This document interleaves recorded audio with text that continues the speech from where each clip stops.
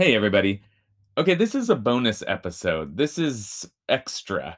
If 15 minutes of Parsha a week is not enough for you, if you're jonesing for more Parsha, then you may know that I teach a weekly Parsha class here at IKAR in Los Angeles every Thursday at noon Pacific time. You're welcome.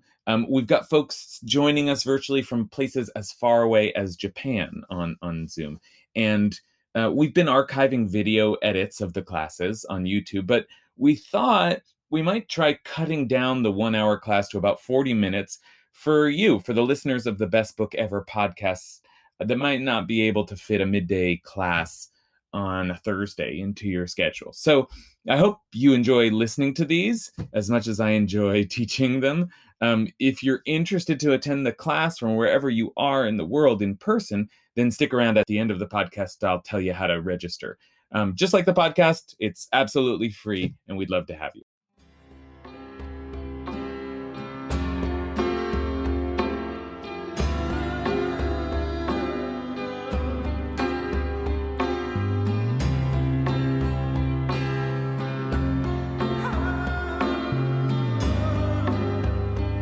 All right. Welcome, everybody. Thanks to Vera for that track. Eartha Kitt, very on theme today, because we're going to be talking about evil, or at least wondering about evil. Are there evil people? Are there evil men in this world? I'm thinking about the famous phrase from George W. Bush, the axis of evil. You remember the axis of evil? Remember who was in the axis of evil? He's actually it's not a bad identity. He had North Korea, Iran, and Iraq, right? But what he really meant, he was obviously obsessed with Saddam Hussein, and he really meant Saddam, the Ayatollah, and Kim Jong-il, right? That was like, and that's part of what I think George Bush was trying to say. First of all, to use the phrase the axis of evil is to say there's an axis, like there's an alliance, there are forces of evil in this world, there's a structure of evil in this world that must be dismantled. So that sentiment is in my mind. And then I think he was also, as we know, he was going after Saddam, and I think that there was also a sense that he felt that the problem was that the countries were led by I'm sorry, I'm a little distracted. Just a lot of folks I'm noticing have their mutes on or off. So like Jane Sobo, if you could mute yourself, that'd be great. Okay. Part of what he was trying to say is that the problem is those leaders, those evil men. And I think, I'm not sure that is the problem with geopolitical conflict, but it's at least a theory. And I think if I asked you who are the evil leaders in the world today, you could imagine what names would start to come up. Is that too simple an analysis? Do they see us as evil? We could talk about that, but there is some notion that sometimes we fear these bad men leading these evil nations, the axis of evil. And I say all this because what I want to look at today with you all is Moses's axis of evil. Moses also has a kind of a list of the worst, the ones that you ought to remember, the ones that really, the problem in the world, the axis of evil. Now, who is on Moses's list? Not Pharaoh. Right? That's the obvious. It's going to be Pharaoh. As we can think of other kings, we just saw Balak, who we spent a whole parsha with. He was trying to curse Israel. Are those Moses's greatest nemesis? I mean, Pharaoh. It's hard to but it actually seems like there are two other names that Moses can't get out of his mind. The real lingering forces of evil in the world for Moses, the ones that he keeps returning to, are Sichon and Og. Okay, so we're going to look at those two figures today and try and figure out who are these guys and what is so bad about these two kings. Okay, so let's this is like this is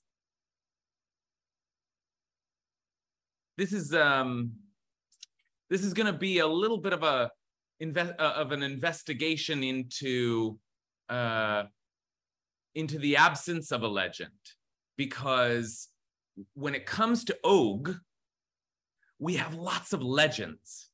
We have lots of great legends, and I've taught them in this class before, the legend of Og.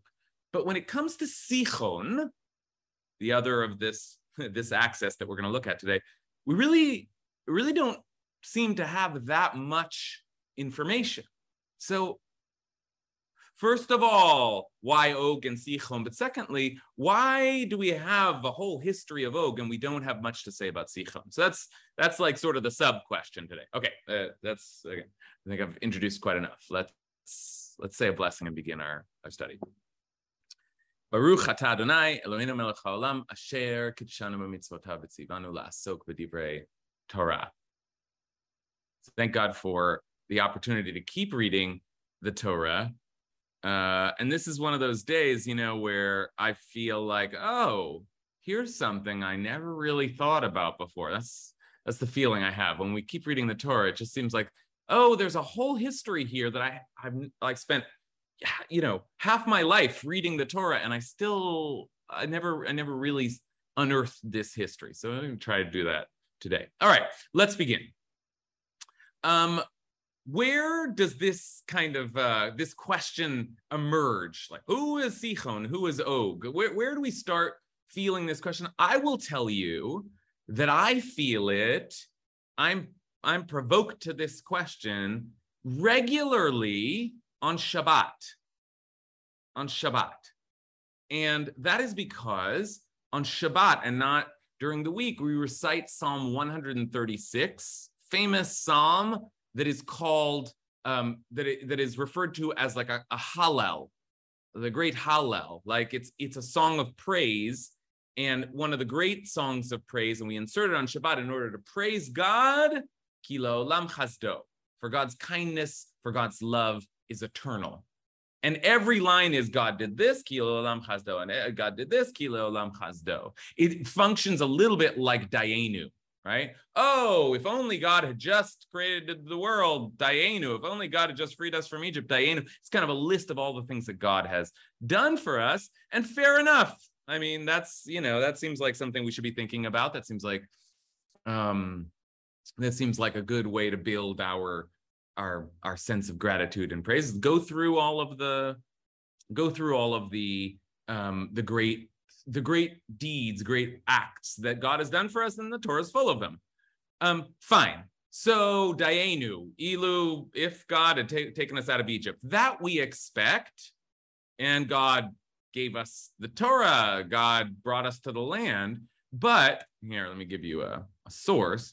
But it's surprising to me every week, and we sing it at Ikar, so I notice it. All right, two of the lines are as follows. God who struck down great kings, for God's love is eternal. Let me just give you a little context here, okay? This is Psalm 136. Okay, you can, we're just going to sort of scan it, but praise God, for God's steadfast love is eternal, made the heavens, spread the earth over the water, real start at the beginning kind of stuff, the moon and the stars, and then struck Egypt through their firstborn and brought Israel. They're just crossing the Red Sea. I mean, this is the big stuff. Drowned Pharaoh in the sea, led his people through the wilderness, my goodness. And then all of a sudden, verse 17, who struck down great kings. Here, we'll jump back to our source sheet. Who struck down great kings. Ki la'olam chasdo, for God's love is eternal. And slew mighty kings, as if you hadn't said it in the last verse. Yeah, you really killed these kings, for God's love is eternal. And then there's a verse for each of these kings. Sichon melech ha'amori. Sichon is one of the kings because God's love is eternal. It's a funny line to say. Sichon melech ha'amori, for God's love is eternal. Og melech Bashan, for God's love is eternal, and gave their land as a heritage, for God's love is eternal, a heritage to God's servant Israel, for God's love is eternal. Okay, and then back into there, like it gets general again. So actually, in some ways, the most specific thing that's happening here outside of Pharaoh drowning in the army is Sichon and Og. Sichon and Og. So who are these characters? Why are they such a big deal? And the reason that I'm like stirring this up, all of this up this week, is because it's surprising in Psalm 136, but it comes up again and again and again. And here we this week are beginning the book of Deuteronomy. And in the book of Deuteronomy, there's one thing that I say every year, most important thing to remember about the book of Deuteronomy is that it's Moses talking. Moses' voice, Moses' great speech. So what's Moses thinking about? What's Moses obsessed with? How does Moses want to tell the story? That's one of the questions we ask throughout the book of Deuteronomy. But take a look at the opening lines of Deuteronomy before Moses even starts to speak. These are the words that Moses addressed to all of Israel on the other side of the Jordan. Dun, dun, dun, dun. Lots of place names, lots of times. It was in the 40th year on the first day, da, da, da, da. And verse 4 of the great introduction to Moses' great speech is after he had defeated Sichon Melech HaAmori, the king of the Amorites, who dwelt in Heshbon, and King Og of Bashan, who dwelt at Ashtaroth and Edrei. On the other side of the Jordan, in the land of Moab, Moses undertook to expound this teaching, this Torah, and he said, okay, so I hope you can get a sense now, like, wow, that's quite strange and quite prominent. What is this constant return to Sichon and Og? Sichon and Og. Okay. I mean, I could stop here and say, what do you think? What is the problem? But I don't want to pause just yet, because the whole point is, I don't know, who are these characters? I mean, we do have their battles recorded. We'll look at them. But I mean, if you're anything like me, you're thinking, I don't know, right? Why are these such important figures to remember that Moses defeated these two kings? Okay, let me give you one answer, and then we'll start, and then I'll open it up and start to see what you think. Okay, let me give you one answer. Let's go. We're going to use Rashi. Rashi, the great commentator on the Torah, also has commentary on most of the Hebrew Bible. And here's Rashi's commentary on the book of Psalms. So let's go back a little bit. So Sichon, king of the Amorites, and Og, king of Bashan. Why is the psalm talking about these great kings? And Rashi says an interesting thing. Great kings, Rashi says, kan Ramaz Lamed Aleph Melachim. This is hinting to who are all these great kings? The 31 kings. If you count up all of the battles that Israel went through, actually, there were a lot of kings that died in battle along the way. There were 31 of them, actually. And the psalm is comparing them to Pharaoh and his host and the plagues of Egypt, to mighty kings harsher than they. So that's quite something to say, that Pharaoh was a big deal, but these kings are even harsher than Pharaoh and Pharaoh's army. I mean, that's already quite surprising. And then Rashi says, and Sichon was equal to all of them by himself. Sichon kneged kulam kol echad latzmo. Okay, and then Rashi says something that he doesn't usually say, Chen ba'agada. And so it is in the Agadah, and the Agadah means in the legends. Usually, though, Rashi tells us which legend he's drawing from. And here he just says, that's the idea that we get from the legends, is that Sichon was the worst of them all. The most destructive, terrible, evil king of them all, worse than Pharaoh and all of the other kings that we've met put together. Okay. Well, why? Why was Sichon such a bad guy? We don't really know. So he's worse than everyone, and yet Rashi's right. There is a constant mention. Okay, and then one other thing that I want to show you before before we start to open up our conversation a little bit, which is that the Rashi on the other piece of Torah that we looked at, that Deuteronomy introduces the speech of Moses and names Moses the speaker and says Moses is also the guy who defeated Sichon and Og. What does Rashi say there? Why is it such a big deal? Why is Sichon such a big deal? Because even if Sichon so the language there is Sichon who dwelt in Heshbon. Sichon who dwelt in Heshbon, and Rashi says something that is perhaps a kind of an interpretation, although, again, it doesn't unlock too much for me. But even if Sichon himself had not been difficult, but had lived in Heshbon, he would have been difficult because the city was a difficult place. And the word for difficult here is kasheh, which means both harsh and maybe difficult to defeat. And if it had been a matter of some other city, but Sichon had resided in it, it would have been difficult because its king at least was difficult. So how much more so now that the king was difficult and the land was difficult? In other words, it seems like what Rashi's saying is, what's the big deal about Sichon is that it was an evil man leading an evil nation, or a mighty leader and a fierce people.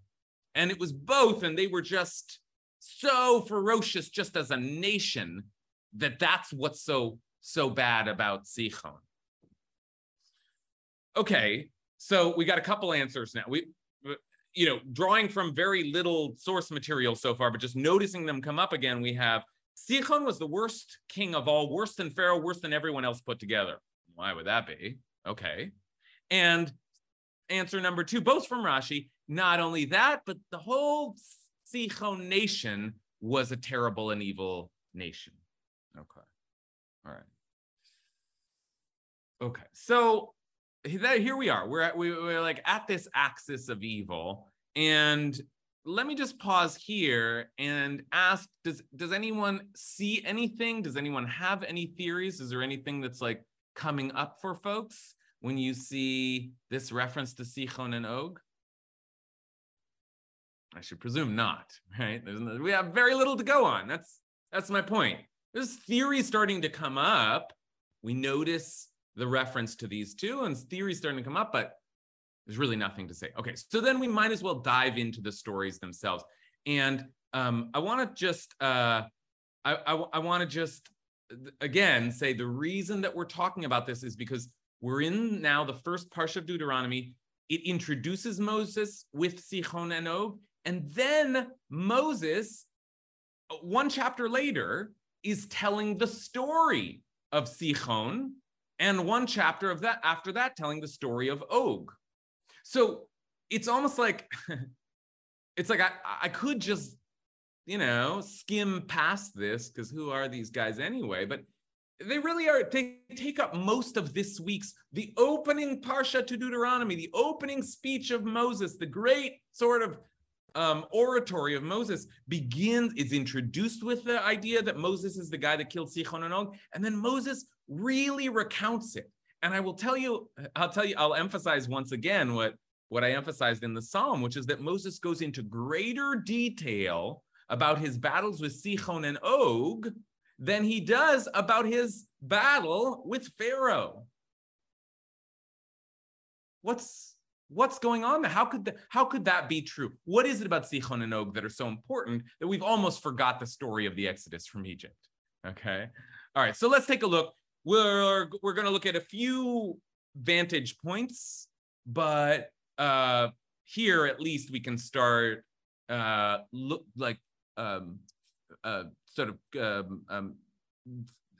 fishing or searching for tidbits of information. Let's look at how Moses tells the story and see if there isn't anything in the story that tells us why Sichon was such a bad dude. We'll get to Og eventually, but let's first look at Sichon. Okay, Sichon, here we are. This is Deuteronomy. This is this week's Parshat Devarim, and Moses telling this story. Up, set out across the Wadi Arnon. God said to Moses. I should have another verse. God said to Moses, up, set out across the Wadi, Arnon. See, I give into your power. I'm going to deliver Sichon into your hand and his land. Begin the occupation and engage him in battle. Okay, then there's some interesting language here. Today, Hayom, this day, I begin achel tet pachdecha v'yiratcha al pnei ha'amim tachat kol shamayim. Today is the day that I begin to put the dread and the fear of you upon the peoples everywhere under heaven, so that they shall tremble and quake because of you whenever they hear you mention. Okay. Go conquer Sichon, and when you do, this is what's going to make people know that you are not to be messed with. Okay, so that's interesting. Then says Moses, I sent messengers from the wilderness of Kedmot to King Sichon of Heshbon with an offer of peace, divrei shalom, an offer of peace. Now that's interesting too. And I said this. It doesn't actually totally make sense. God says you're going to conquer him, but Moses starts with an offer of peace. Okay. And Moses says, let me pass through your country. Ebra ba'artzecha baderech. Let me pass through your country. Baderech elech. I'm going to go right on the highway. Lo asor yaminu smol. And I'm not going to, don't just let us take the main road. We're not going to spend any time in your country. Just let us cross. What food I eat, you will supply for money, and what water I drink, you will furnish for money. Just let me pass through. So if we eat, we pluck fruit along the way, if we hunt animals along the way, if we find water drink, I'll pay you for that. Just let me pass through. As the descendants of Esau who dwell in Seir did for me, and the Moabites who dwell in Ar, that I may cross the Jordan into the land that our God, the Eternal, is giving us. Okay, so that's the request. But Sichon of Heshbon refused to let us pass through because the Eternal had hardened his spirit. Ki hiksha Adonai Elohecha et rucho v'imetz et livavo, and emboldened his heart in order to deliver him into your power, as is now the case.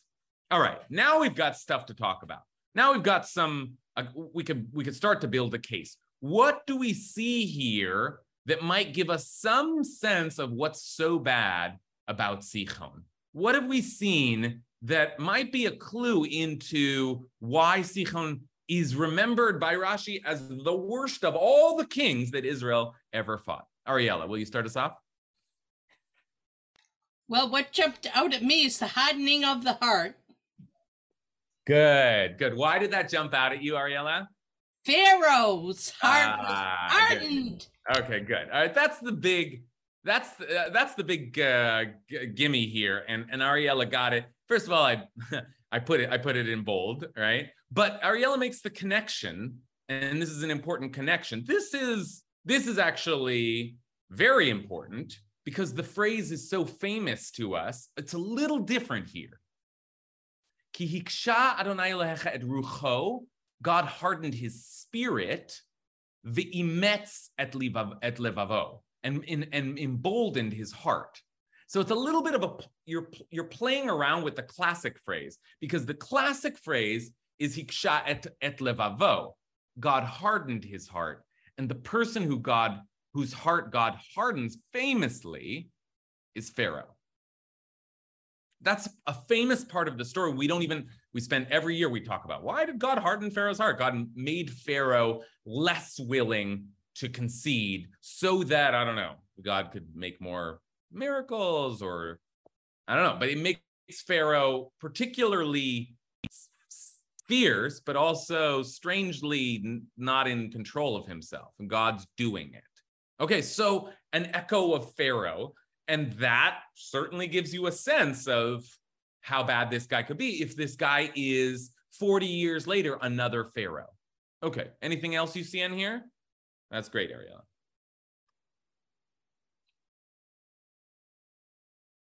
What else? There's one major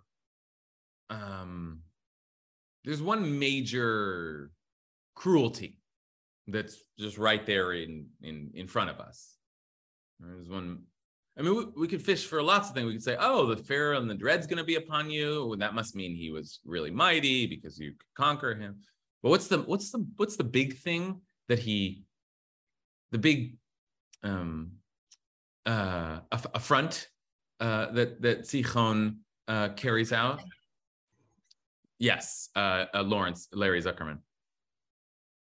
You went. It's hospitality. It was neutral to him, but he actually made it to be beneficial. He could make some money on the food and water. We're not going to do anything else. We just want to pass through and buy some food and water because we need it. It's neutral or beneficial to the king. And he goes, no. Good. That's right. Okay, that's right.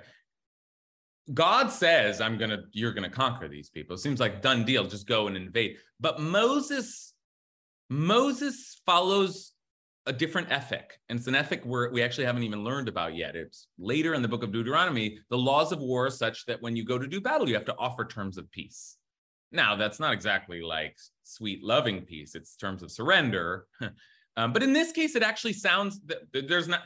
What Moses is offering is let's not go to war, which is quite surprising. God just said to go to war. But Moses is saying, just let us pass through. Just let us pass through. And why is it important that Moses be able to pass through? I should have a map for us here. But where are these places? We can intuit this. These are the places on the other side of the Jordan River where the Israelites cross over into the land of Canaan. This is sort of like the port. Okay, maybe I'll search for a map and put it up. But that's significant, right? This is the entry port into the land of. So they're going to have to go through anyway. They're just going to have to. They've come up around this way, and that's the way they have to go in. So they need this access, and Sichon does not give it to them. But as Larry said, it seems like there's no cost to him. And in fact, if anything, he will benefit from it. So it feels like just, I don't know, what do you say? Cruelty? It's a little hard to just say that he's being mean when you can speculate about other strategic interests that he has in mind. I don't know, maybe he doesn't want these people, becoming a powerful nation across I don't know. But it is striking the way he doesn't let him cross through. No. And then they go to war and the Israelites win. So bad move, Sichon, but it does give you a sense of maybe how vicious he is. Okay, so good. So we've got Ariela's connection, which is that he was Pharaoh-like in that his heart was particularly hard. And we've got Larry's framework here that points out that not only was he not open to our words of peace, but that it seems like there was no reason for him to deny us other than to do us wrong. Okay, so we could keep speculating a little bit there. Anything else you see in this passage you want to take note of, Kathy? Well, I sort of a obvious point here, but he compares the descendants of Esau and the Moabites. I mean, it's like, they're always kind of bad guys and everything. And being an Esau defender, I'm attuned. But here, it's even these other enemies allowed this. So it's Sihon is even worse than the other enemies. So okay, yeah, that's really good. Okay, thank you, Kathy. That's right. We saw, let's put this up, and then I am going to try and Google a map because I think it's starting to get too confusing without a little visual. But just let me pass through as the descendants of Esau who dwell in Seir did for me. Those are not my friends. That's not a friendly nation, but they still let us pass through. And the Moabites who dwelled in Ar. And, we don't have great relationships with the Moabites either, but look, they at least let us walk through. But Sichon refused. Okay, so Kathy's right. There's some sense that and this is part of when we think about Sichon and Og. This is what I mean by the axis of evil. We have or they had, I don't know if we still have, we have lots of enemies in the ancient world. There's lots of tension in the region that we refer on the east side, right? Egypt's down south. Canaan/Israel is north of Egypt, right? They come up this way. I'm going to put a map on that. And then what we're talking about is the east of Eden, right? The east of on the other side of the Jordan, the whole region that we refer to as Midian. Like this is an important passageway. It's an essential passageway. And then it becomes, so for those of you who like to think more like I'm looking at Hal, I'm looking at Matt, think about the ancient world, the strategy, the history, the military concerns of the ancient world. Some of this, maybe that land, that territory was crucially important. And if there's any sense that they're not going to let us pass through, we got to kill these guys. So that there's an analysis there to be made. I remember reading, now I want to just say one thing here, and then I'm going to turn to Yael's comment. Sichon, I keep saying. And why am I not talking about Og? Og, the other king, a much cooler name, right? Og sounds like a monster. Sounds like a giant. And that is, that is in fact what the legend says that Og was. So I want part of my whole reason for taking us down this thorny path is that, as I said before, Og's got a legend. We know we've got plenty of great source material for Og, and the legend of Og also starts in our Parsha in Deuteronomy. I'm not going to read through the whole thing, but the important verse here to see is in chapter 3 of Deuteronomy. So chapter 2, we have this whole story of Sichon we just looked at. And we ended in that line that Ariella really picked up on, that the Eternal had hardened his spirit and emboldened his heart. Great connection. Then chapter 3, we made our way up the road towards Bashan, and King Og took the field. Don't worry, God said, we're going to defeat him too. And we do defeat him, and we defeat all the towns around him, et cetera, et cetera. We doomed them as we had doomed the king of Sichon. And on and on and on.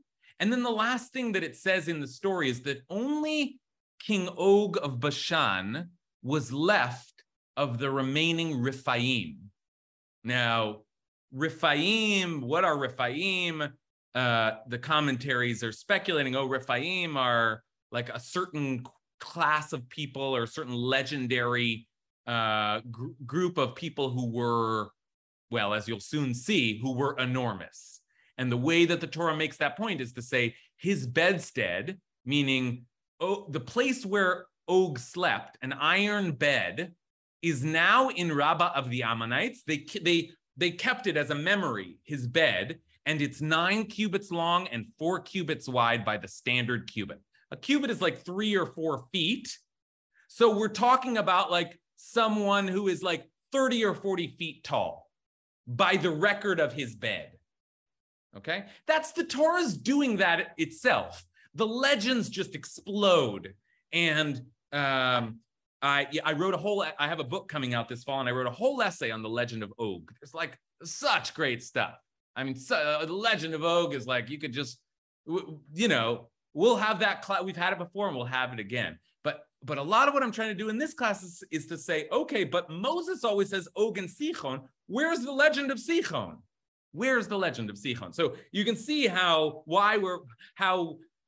these two figures are kind of compared, and one gets a legend of his own. The other one, we never fully unearthed the legend. And Rashi is giving us version, he was the worst king of all, but why?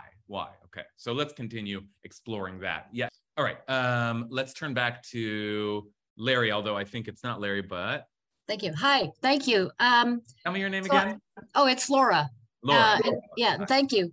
This is a really good series of insights, I wanted to circle back briefly to the nature of evil, why this king would be considered to, be the top dog in the evil nation.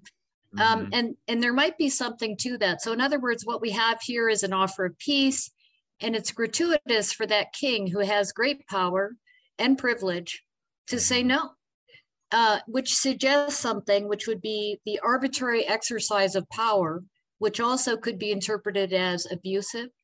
And when we begin to see this kind of arbitrary exercise of power, as an example, let's go back to Pharaoh just briefly and say, he hardened his heart, God hardened his heart, but he had his reasons, even if we don't agree with his reasons, and he had a list.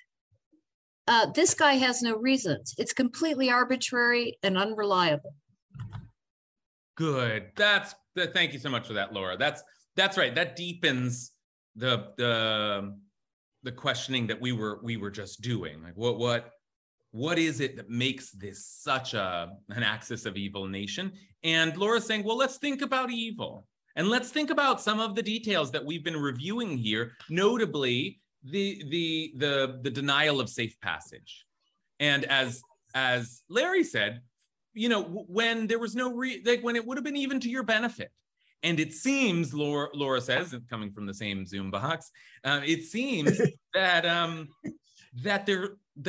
least the simple way to read this is that Sichon wanted us to suffer, and that Sichon, something about his own, he got off on his own power. Like he enjoyed the fact that he was powerful and could make people suffer. And that's a distinction. And it's too easy sometimes to be like, oh, the evil men running, bad, you can fill in the blanks, right? Bad this leader. But usually that's like, come on, it's not about that one guy. It's a whole history and nation and conflicts and cultures and, but sometimes you get the feeling that the person who landed in that top position loves being powerful and loves exercising that power in the form of cruelty. And that's what Pharaoh was, and that's what Sichon is. Someone who enjoyed. I was just watching Obi-Wan Kenobi, right? It was like all these scenes with Darth Vader. And that's what Darth Vader represents. That's what the Empire represents in the Star Wars mythology. It's just someone who wants to make you suffer, wants you to know the point of their rule is to establish that you will be submitted before them. And that's a certain kind of leadership, and that kind of leadership perhaps is what Sichon and Og represent and why they're so dangerous. Okay, great. All right, we have 8 minutes left. And there's one more important piece of text that we have to consider. And I think there's at least one more clue that, we've done a lot of good work now in trying to figure out what was so bad about Sichon.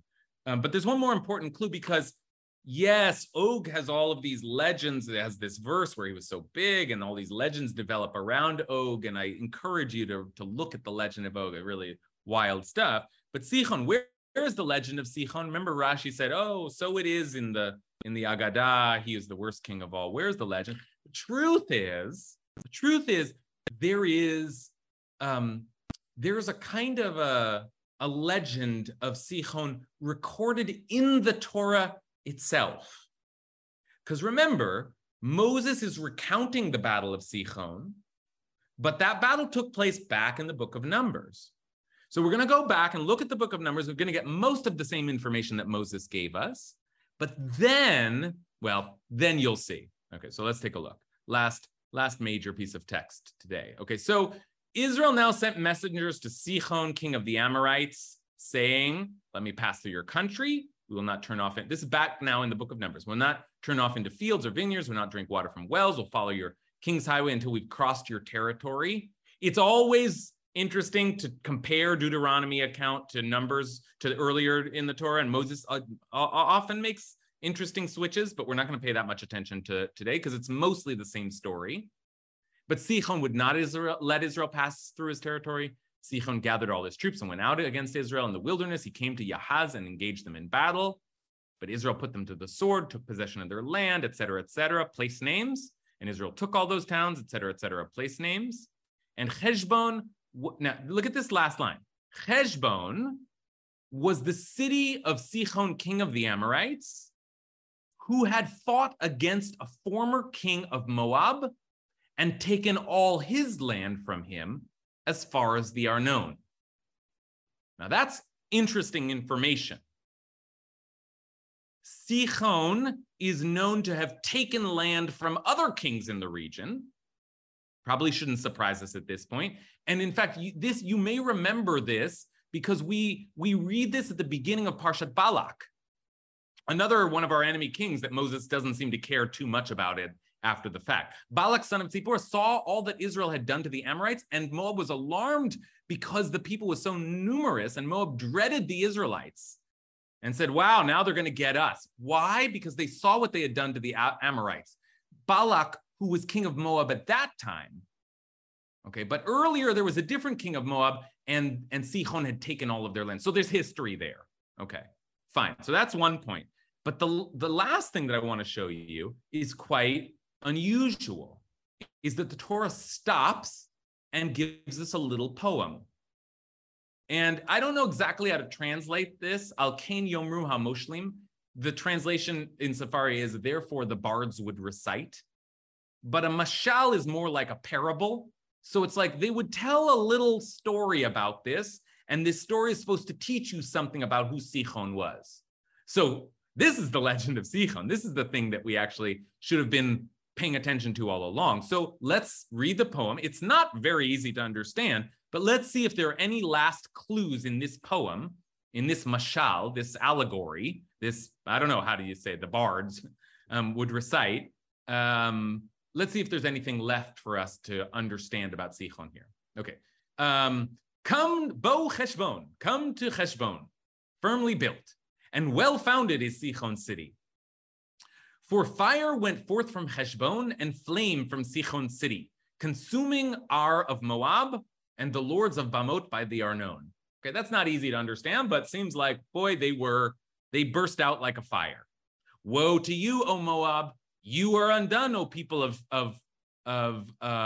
what is that? Woe to you, O Moab! Oy lecha Moab, avadata am Kamosh. You are done, O people of Kamosh. His sons are rendered fugitive, and his daughters captive by an Amorite king, Sichon. Yet we have cast them down utterly. Heshbon, along with Dibon, we have wrought desolation at Nophah, which is hard by Medeva. I don't know what that means. I don't think it's near, which is near Medeva. So Israel occupied the land of the Amorites. Okay. Now, what is the most interesting piece of information we got from this little poem? Oh, they were so mighty and they attacked all the regions, but we got them. But there's one other little piece of information there. You see it? See the other thing that Sichon is known for besides taking the other land of the region? What was the other thing that he does? What is the other thing that he does? Woe to you, Moab! You are undone, people of Kamosh. His sons are rendered fugitive, and his daughters captive. Right? Natan banav pletim uvnotav bashvit. Lamelech Emori Sichon, the king of the Amorite Sichon. So Sichon was not just the kind of guy that wouldn't let you pass through. Not just the kind of guy that's taking all of the land in the regions that he can get. And think about axes of evil and what we fear in terms of them spreading and taking over.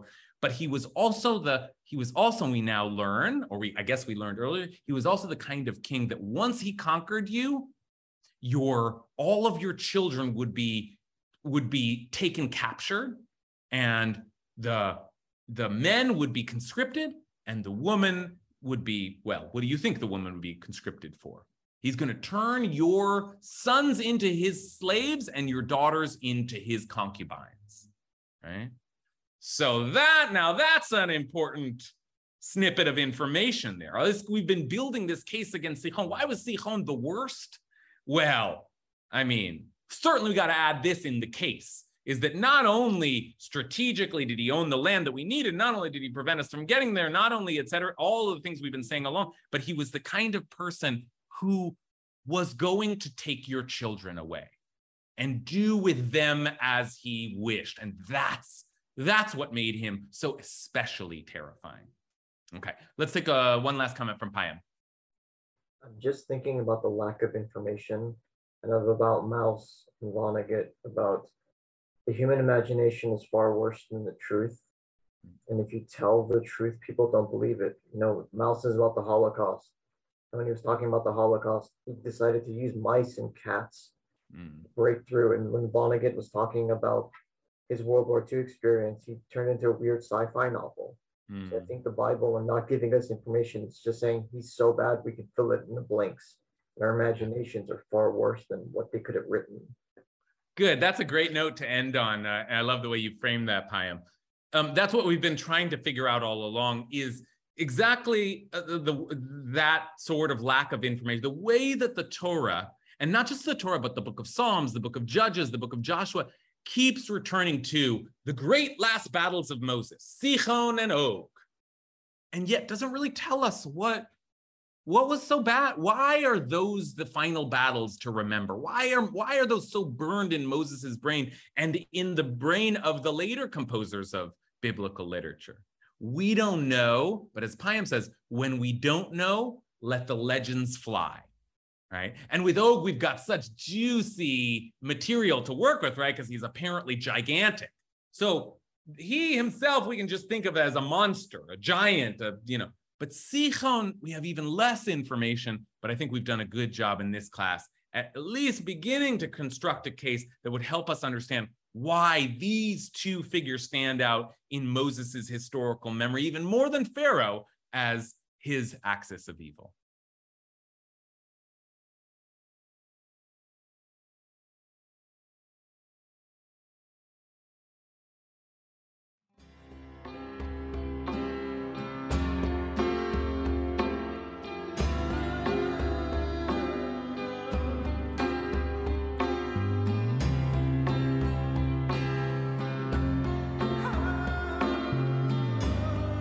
Okay, that's it. A taste of our weekly Parsha class. I want to thank everyone who came to the class, some of whose voices you may have heard today, some you didn't because the podcast has been edited. So just want to thank everybody. And speaking of editing, I want to thank also our editor, Vera Blossom, for her great work. If you'd like to join our class sometime and come and join our circle of Torah geeks, you can find us again, Thursdays, 12 p.m. online at ikar.org. That's IKAR.org. And if you go to the calendar, then you can find a Zoom link and just click in. And in the section on the website that we keep our classes, you can, if you click on Parsha Study, you'll find all of our archived classes and source sheets and everything we discussed there. So if you're looking for a regular Parsha class, I'd love to see you. And in the meantime, I will talk to you next week.